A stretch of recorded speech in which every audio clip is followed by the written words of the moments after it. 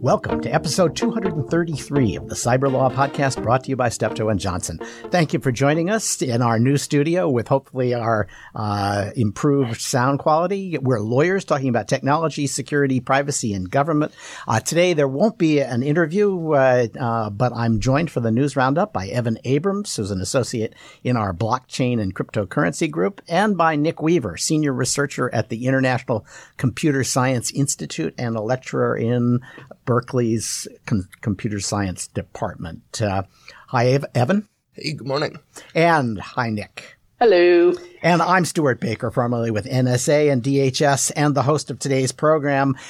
Jumping right in, Uber is going to pay $148 million to all the state AGs to settle their 2016 data breach case. This is the one in which somebody wrote to them and said, "Hi, I've got all these names and other credentials, and I think you should give me $100,000." And they said, "How would you like to be part of our hacker bounty program?" And you just have to sign up to it and agree to destroy the data. And so retroactively, they made it a bounty payment rather than a breach. And then when that emerged, all hell broke loose, and they've been sued, including by all the AGs. And they've now settled that case for $148 million, which I have to say is like $140 million more than you would ordinarily expect to settle a case with the AGs for. So, surprisingly big number. Nick, I don't know if you looked at this, but my impression is that there's never been any unfavorable consequence to any user of Uber from that breach. That the guy who found the stuff apparently did destroy it as requested when he got his $100,000 bounty payment. I think so. I haven't heard of anything. So this is really expensive for a breach that caused no known harm. And I think it's basically a special deal for companies called Uber, who have thumbed their nose at government for so long, and they're going to pay this partly because they had that reputation, and partly because they've got completely new management and they're trying to live down that reputation. And I think partially because the cover-up was worse than the crime. Yeah, I think it was a close call. I think it was creative lawyering, and there are times when creative lawyering is a bad idea. It was close. The guy did ask for $100,000, and you could have squeezed that into the bounty program with a little, with a shoehorn, and that's what they did. But they didn't really have any assurance that he had destroyed the data, other than waiting to see if it showed up someplace. So understandable that it was treated as a cover-up.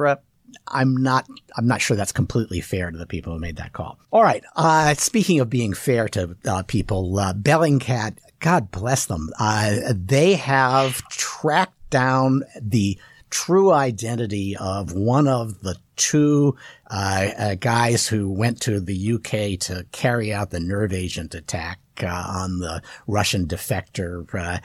They've written a very persuasive analysis suggesting that he is in fact a Colonel Chepiga, I think, in the GRU, who's been decorated in the past for unknown exploits in eastern Ukraine, or we suspect eastern Ukraine, and is now completely outed as a guy from who grew up in Siberia and is in his, I think, 30s, and really will never be able to live this one down. Yeah, Bellingcat does amazing work. Like, one of the little tells was finding this officer's name on a list from the military school he went to for having gotten the Order of Russia award, which is basically hand-delivered by Putin. And yet not in the public record, and all sorts of things. It's a really persuasive dossier. And the amount of open source work that Bellingcat does is just astonishingly good. Yeah, and it's an indication of just how hard it is to hide in the new digital world that we all inhabit. Even people who are old enough to remember before there was a social media world and who know they should be hiding, but can't keep others from bragging about them, essentially. Yep, that it isn't just your data, but data about you provided by others. So here's a question. I'll ask you, though there's no reason why you have to answer. Would MI6 be justified in going out and killing this guy? I mean, he's killed somebody on UK soil, and if you want to establish a rule that you don't do that, you kind of have to respond in kind, don't you? I don't know. I'd be worried about living out Assassin's Creed of dueling assassins might be a bit escalatory. I don't know. No, I'm not sure it's escalatory to return the favor, but yes, that is always the worry. But as I've said in other contexts, I just assume the Russians had to stare into that pit for a while instead of us always saying, "Oh, we'll be the responsible ones." Anyway, so that's just a question. Everything is coming together in Washington in the last week or two for significant action on privacy, but it's too late for this Congress. At least that's how I see it. The Trump administration has now put out a kind of think piece, very general, asking for people to give them comments before they start thinking about what their detailed proposal on privacy might be. But their think piece reads like an FTC Fair Information Practices rule, more or less written into statute. And so if the Trump administration is there and Republicans are there. John Thune has written an op-ed that there needs to be some kind of approach to privacy that's better than what we have now. And Silicon Valley has basically said, oh my God, if we don't get federal legislation that preempts California, we'll have to live with the California rules. So they're actually lobbying for a federal law. And so if there was 12 months left in this Congress, there probably would be one. Since there isn't, and you have to assume that there'll be a Democratic House, I'm guessing that means that the fight over preemption will make it much harder to get legislation at the federal level. I imagine so, because we in California like our privacy legislations, even though we're the land of Facebook and Google. Close exposure means we don't trust them. Yeah, I can see that. And of course, no one knows what the final California legislation is going to look like because this was a stalking horse designed to be amended over the next year. And so the real question will be, when Silicon Valley goes to Sacramento, what will Sacramento do with the placeholder bill that they adopted? All right. I want to ask Nick about the faux, that's not in the sense of false, but in the sense of PHO, one of the pack rats, the NSA pack rats, who was indicted and is now being sentenced. There was a sentencing report that was, a little bit personal, with Mike Rogers writing a fairly unhappy letter about Fo's impact. And one of the questions that has arisen is, was this guy who took home massive amounts of stuff, then connected it to the internet and used apparently Kaspersky software to guarantee that its security, is he the source of a lot of the stuff that the Russians have released as Guccifer 2 or as shadow brokers? What do you think? I don't think so. So let's remember what the shadow brokers dumps were. There were 3 dumps of tools and 1 dump of a workstation's working set contents.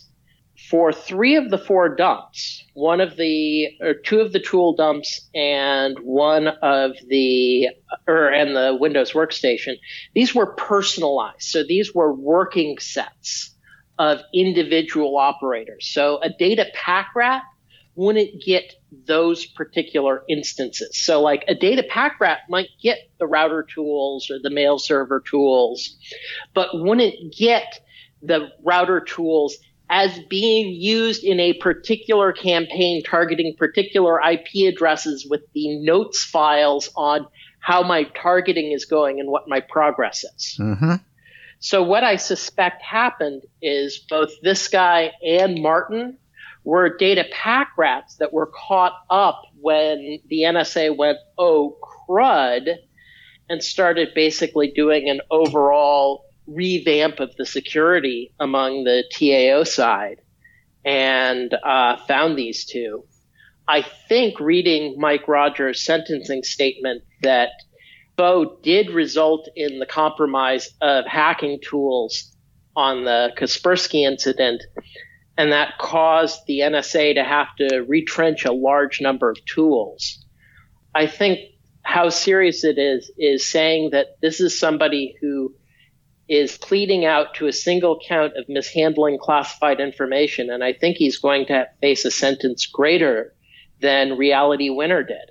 And probably deserves it, right? I mean, he didn't have the intent, but the impact of his mistake is just really dramatic. Yes. Although the other interesting thing is the judge himself flagged the rules for the peons are different from rules for the rulers, in that David Petraeus pled guilty to the same charge and got a literal ouch, that hurt slap on the wrist. Well, because the woman he allowed to read his diaries also had a clearance and, as far as we know, didn't compromise it in any way that had an impact on the government, which is fair. He cautioned her about the sensitivity of that data in a way that she seems to have taken to heart. I think it's easy to say, oh, well, he's a big shot and he got a good deal because of that, and maybe he did, but I think they are different cases.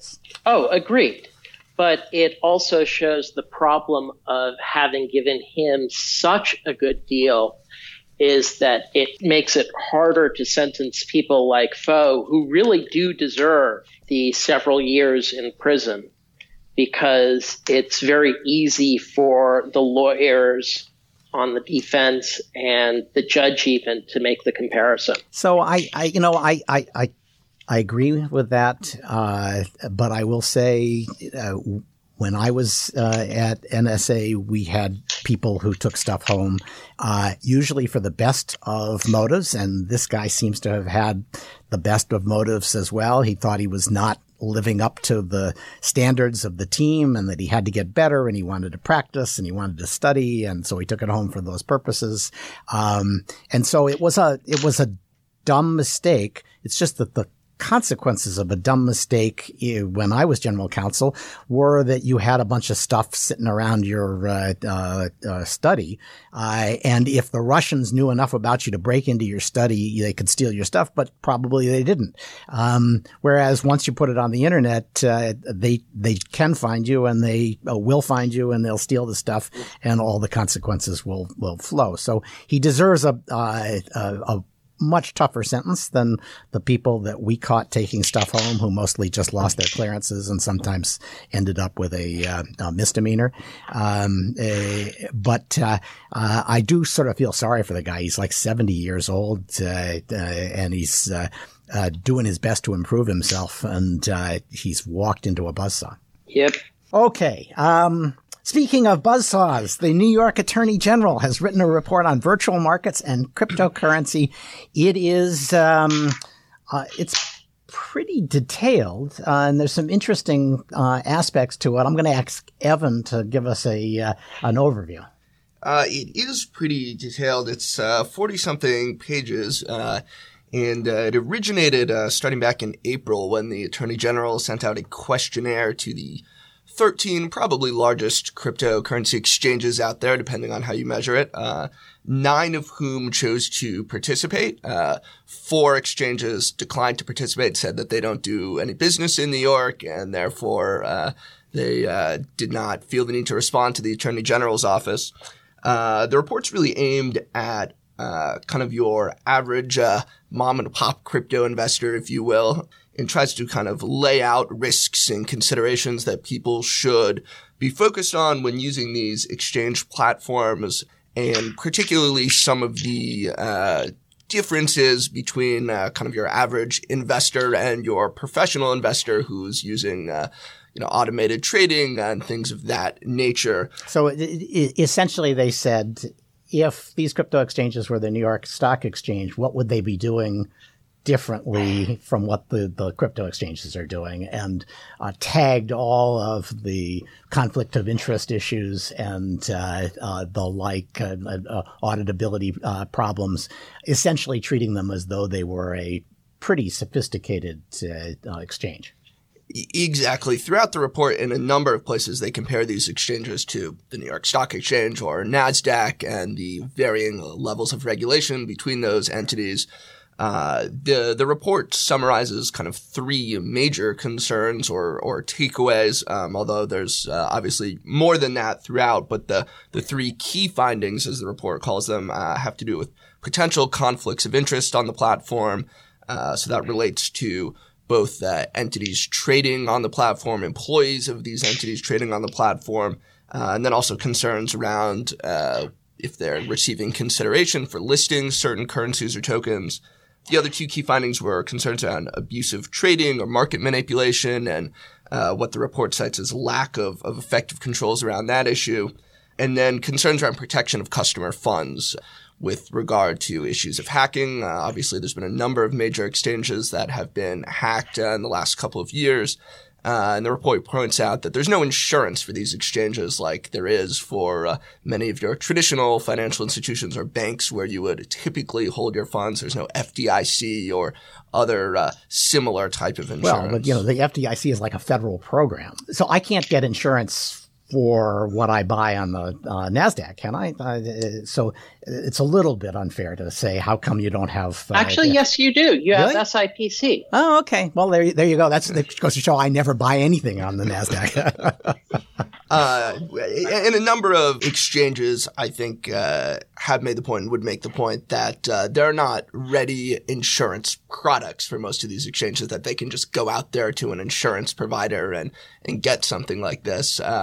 And it would probably be quite expensive if there were kind of tailored crypto exchange insurance. But overall, as cryptocurrencies and crypto exchanges become more mainstream and make more money, this reads like an agenda for regulating those currency exchanges so as to make them equivalent to NASDAQ and the New York Stock Exchange. It does definitely have a flavor of that, and it's worth pointing out that New York has probably the most detailed and complex regime at the state level for governing cryptocurrency business activity. They have the New York bit license regime. Oh yeah, which got panned by a lot of cryptocurrency companies, didn't it? So a lot of companies decided that it was going to be too difficult to obtain a license, or that the regulations they felt were going to be too burdensome. So a lot of companies left New York altogether after the bit license came out. Recently, there's been a few more companies that have been moving back to New York or applying for the bit license, but there are still not many companies that have received a bit license. Can't recall what the exact number is right now, but it's less than 10. It's a pretty small amount. So most companies have chosen to avoid the state. And one of the interesting... some of them are going to get dragged kicking and screaming back to the state, right? Yes. Well, one of the interesting takeaways from the report is that 3 of the 4 exchanges who declined to participate and said we don't have anything to do with New York, the New York Attorney General actually referred 3 of those 4 exchanges to the New York Department of Financial Services, who's the entity that issues and oversees the bit license. And presumably the state of New York intends to argue that those exchanges were engaged in some sort of virtual currency business activity within New York. So we'll have to see how. Well, knowing how New York defines what it takes to owe taxes in New York, wouldn't surprise me. Nick, you've been critical of the industry. Is this sort of form of pretty aggressive U.S. look like the New York Stock Exchange regulation where we're going to end up? I think so, but I think this is actually way too light touch. So the problem is the cryptocurrencies are actually incompatible with modern finance because of the irreversibility. So this is why you can't get good insurance for cryptocurrency. There's also liability shifting. So with Coinbase, for example, if your account gets hacked, somebody steals your money, Coinbase's response is sorry for your loss. Oh, so what you're saying is all of these things are designed to kind of close the transaction right away and not allow you to pull it back. Whereas if it were a New York Stock Exchange, everybody would know where the money went, where the stock went, and could say that transaction's got to be reversed. Yes. And reversibility is the key tenet for modern electronic finance because reversibility enables fraud mitigation, the ability to go, oops, undo, and at least for a limited period of time, undo it. All right. You don't have that in cryptocurrency, so that's why the exchanges get hacked all the time. So let me ask another blockchain question because blockchain's reputation for security is also being used to justify voting on mobile phones. West Virginia. All right, I'm not going to laugh. West Virginia has allowed 24 counties to experiment with vote by mobile phone, and it's all secure because it's on the blockchain. First of all, this is not a blockchain project. It's the same as the Walmart thing. You're calling it a blockchain when you have a limited number of authenticated writers. Basically, it's called a brain-damaged Git archive being sold to upper management with the magic word that causes people to shove money at you. So let me push on that. It is a way, and people have put a lot of money into making blockchain easy and relatively standardized, like IBM. And so taking advantage of that, I mean, the internet is just a way of trading data between computers. But the fact that it was a protocol, the fact that it was easy, enabled an internet economy. Aren't we going to see something like that? That blockchain is just a well-developed technology for keeping track of transactions in a ledger? No, because the thing is anything that could have benefited from an append-only ledger with a limited set of writers, all these private or permissioned blockchain business, that's 20, 30-year-old technology. We've known how to build it for decades, which means all these private or permissioned blockchain projects are one of two things. It's either internal, where I've got to clean up data formats, data exchanges, etc. But if I say blockchain, management will actually fund the necessary upgrades, or it's consultants from IBM or whatever using the magic word blockchain, which causes upper management's eyes to glaze over and throw more money at the consultant. All right. So I take it then you think that not only does blockchain not solve the security problem here, but that even saying blockchain is relevant here is a bit of a misrepresentation. And so why is West Virginia doing this? Because they want a vote by phone system for overseas military. That as much as I hate the notion of internet connected voting because of potential fraud issues, that's actually a okay-ish objective in the very limited context of you're only using it for overseas military personnel in lieu of paper ballots. But what's wrong with paper ballots? Yeah, it's a fine cause.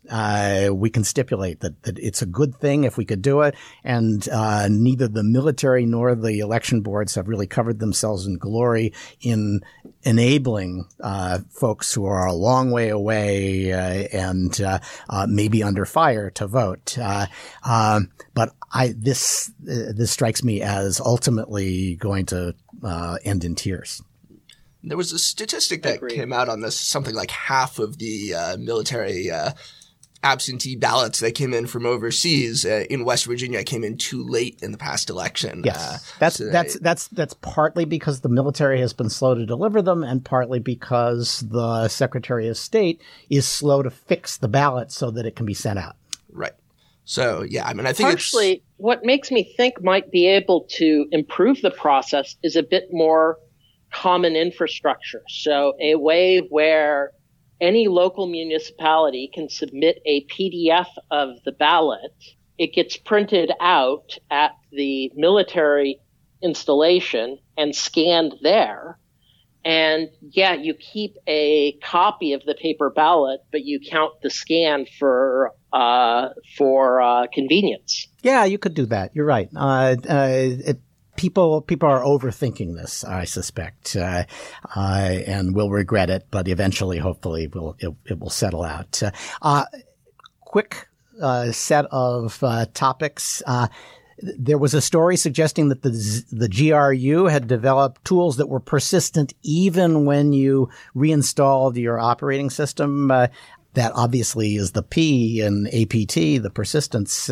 I wasn't sure that was all that new a development. No, it isn't. The NSA has been doing that for years. They've got a couple of software implants that actually go into the disk controller rather than the BIOS. Well, that's even deeper. And I take it you're relying on leaked material that might not have been Snowden leaked, but was leaked as part of the Snowden era by Jacob Appelbaum. Yep. And the problem is once that was leaked, two different groups developed two separate versions targeting two separate disk controllers just for the heck of it within 6 months. Yep. All right. Other topics. A content moderator who works for a contractor to Facebook says that looking at all those beheadings and child porn videos gave her PTSD, and she wants to hold Facebook liable. I don't at all doubt you can get PTSD from looking at that stuff. It's horrible. I used to know people who were responsible for some of that, and their favorite technique was to take a big yellow sticky and put it in the middle of their screen, so they couldn't see the most horrible parts of the video, but they could still figure out what was going on.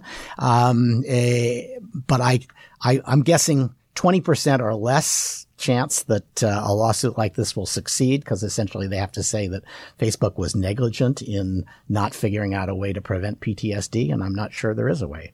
India's Supreme Court has upheld the Aadhaar program that we talked about recently, that had been kind of hacked by people who wanted to create identities.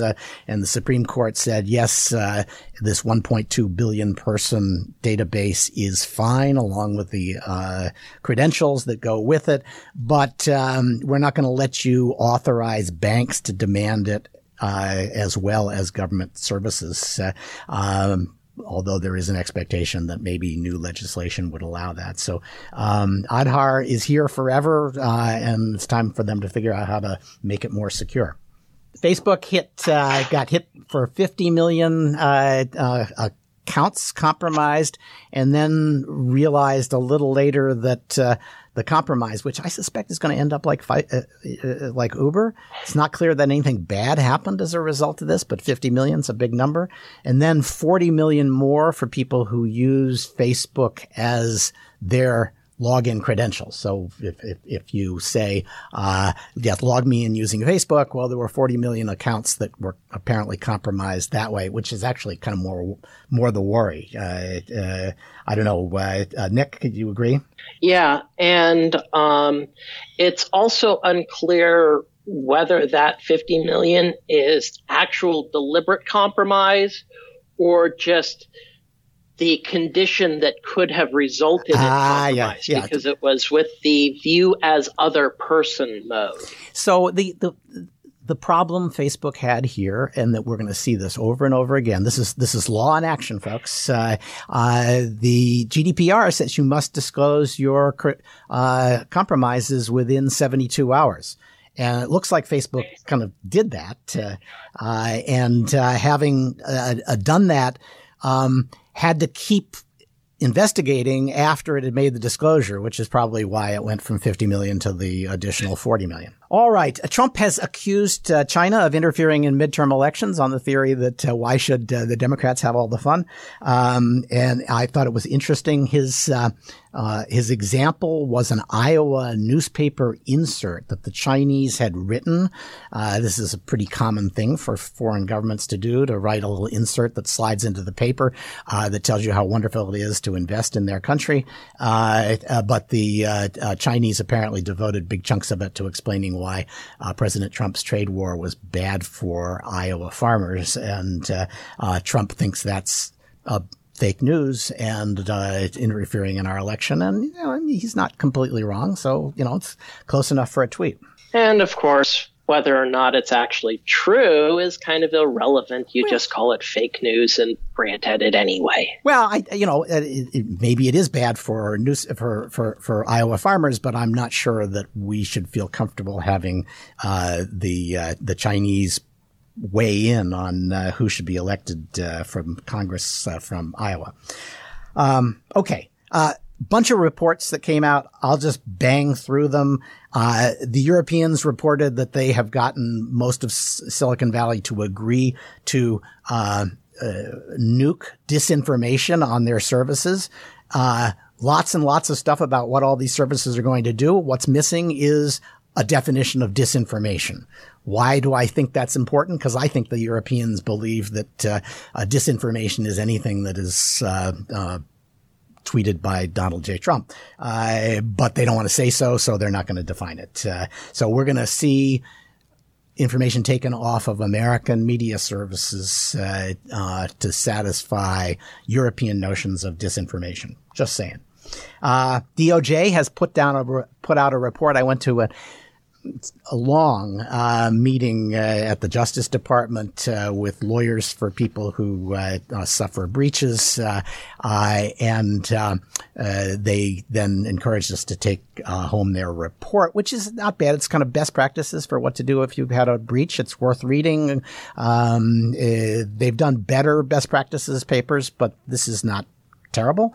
But for one thing, or maybe two, they throw regulators under the bus, saying it is worth noting that the Justice Department does not have a regulatory role in regard to data breaches. Accordingly, reporting a cyber incident to the department or to federal criminal investigators will not lead to regulatory enforcement action by the department for the incident. Basically saying you can tell us, we won't tell the rest of the federal government about what happened to you, which,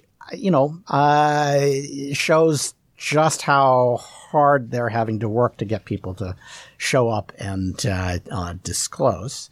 And then, very sadly, they have persuaded CSIPS has persuaded yet another administration to double down on the idea that hacking back is a terrible thing, and they say, victim organization should not unilaterally respond to an incident by accessing, modifying, or damaging a computer it does not own or operate, even if the computer appears to have been involved in an attack or intrusion. I talked to justice officials about that. They do have new and better stories about why it's a bad idea. We're not going to delve into them today, but I'll get them on to have that argument and move it a little forward. But I'm guessing that Representative Graves, if you were hoping that this administration was going to endorse the ACDC Act, don't count on it. And the Australia Strategic Policy Institute says China is back and stealing our stuff, that they never really gave up on stealing commercial data. They just gave up on the idea that they might get caught, and so they are doing it much more subtly and more selectively. That's an analysis of several countries. I think the Council on Foreign Relations contributed to that for the U.S., if I remember right. And Nick, I'll ask you, does that sound right to you? Yeah, okay. Sounds about right. Yeah, that's kind of, and look, let's not forget, that's a deal we would have taken. We indict these guys, which costs us relatively little, and we scare them into not going into systems without lots of controls and backout options and double blinds designed to make sure that they don't get caught, which makes them less efficient at stealing stuff. That if all you have to do is smash the window and grab everything, you're going to get a lot more than if you have to Topkapi style come in through the ceiling. And now they are much more in cat burglar mode than smash and grab mode, and that's better than nothing. Federal CIO says we need more cloud. House has a report on artificial intelligence that is nice for its bipartisanship, but the bipartisanship means it's pretty anodyne. And NIST has a new set of IoT standards because why should they be the only ones who don't have IoT standards for people to suggest? So lots of reports out there, and if you don't have time to read them, we've read them for you. Okay, Nick, Evan, thank you for joining us. That's going to end our program because we don't have an interview today. This has been episode 233 of the Cyberlaw Podcast, brought to you by Steptoe and Johnson. Don't forget, send us names for guest interviewees, and we will send you one of our highly coveted Cyberlaw Podcast mugs. If you want to send those suggestions, get them to cyberlawpodcast@steptoe.com. I have not gone back to my practice of trying to tweet the stories we're going to cover in advance, but I'll start doing that at Stewart Baker on Twitter and LinkedIn. Please do go and rate our show. You've heard the pitch. You've heard it from everybody. So if you like the show, please do that. If you like the quality of the audio, go back and say, hey, the audio is much improved. Coming up, we've got Suzanne Schwartz, who's going to tell us why we shouldn't worry about hackers taking over our heart implants, or why we should. The General Counsel of the UK's version of NSA, GCHQ, is going to be on. It's very exciting. First guest we've had where we couldn't actually use his last name. And Chris Krebs is going to explain to us why West Virginia's system isn't so bad, or maybe it is so bad, and what DHS is doing about the security of election systems. He'll be on before the election, so we'll get to hear about that. Not sure he's going to cover Iowa newspapers. And finally, show credits. Lori Paul and Christy Jorge are our producers. Doug Pickett's our audio engineer. Mike Beaver is our intern. Stewart Baker is your host. We hope you'll join us next time as we once again provide insights into the latest events in technology, security, privacy, and government.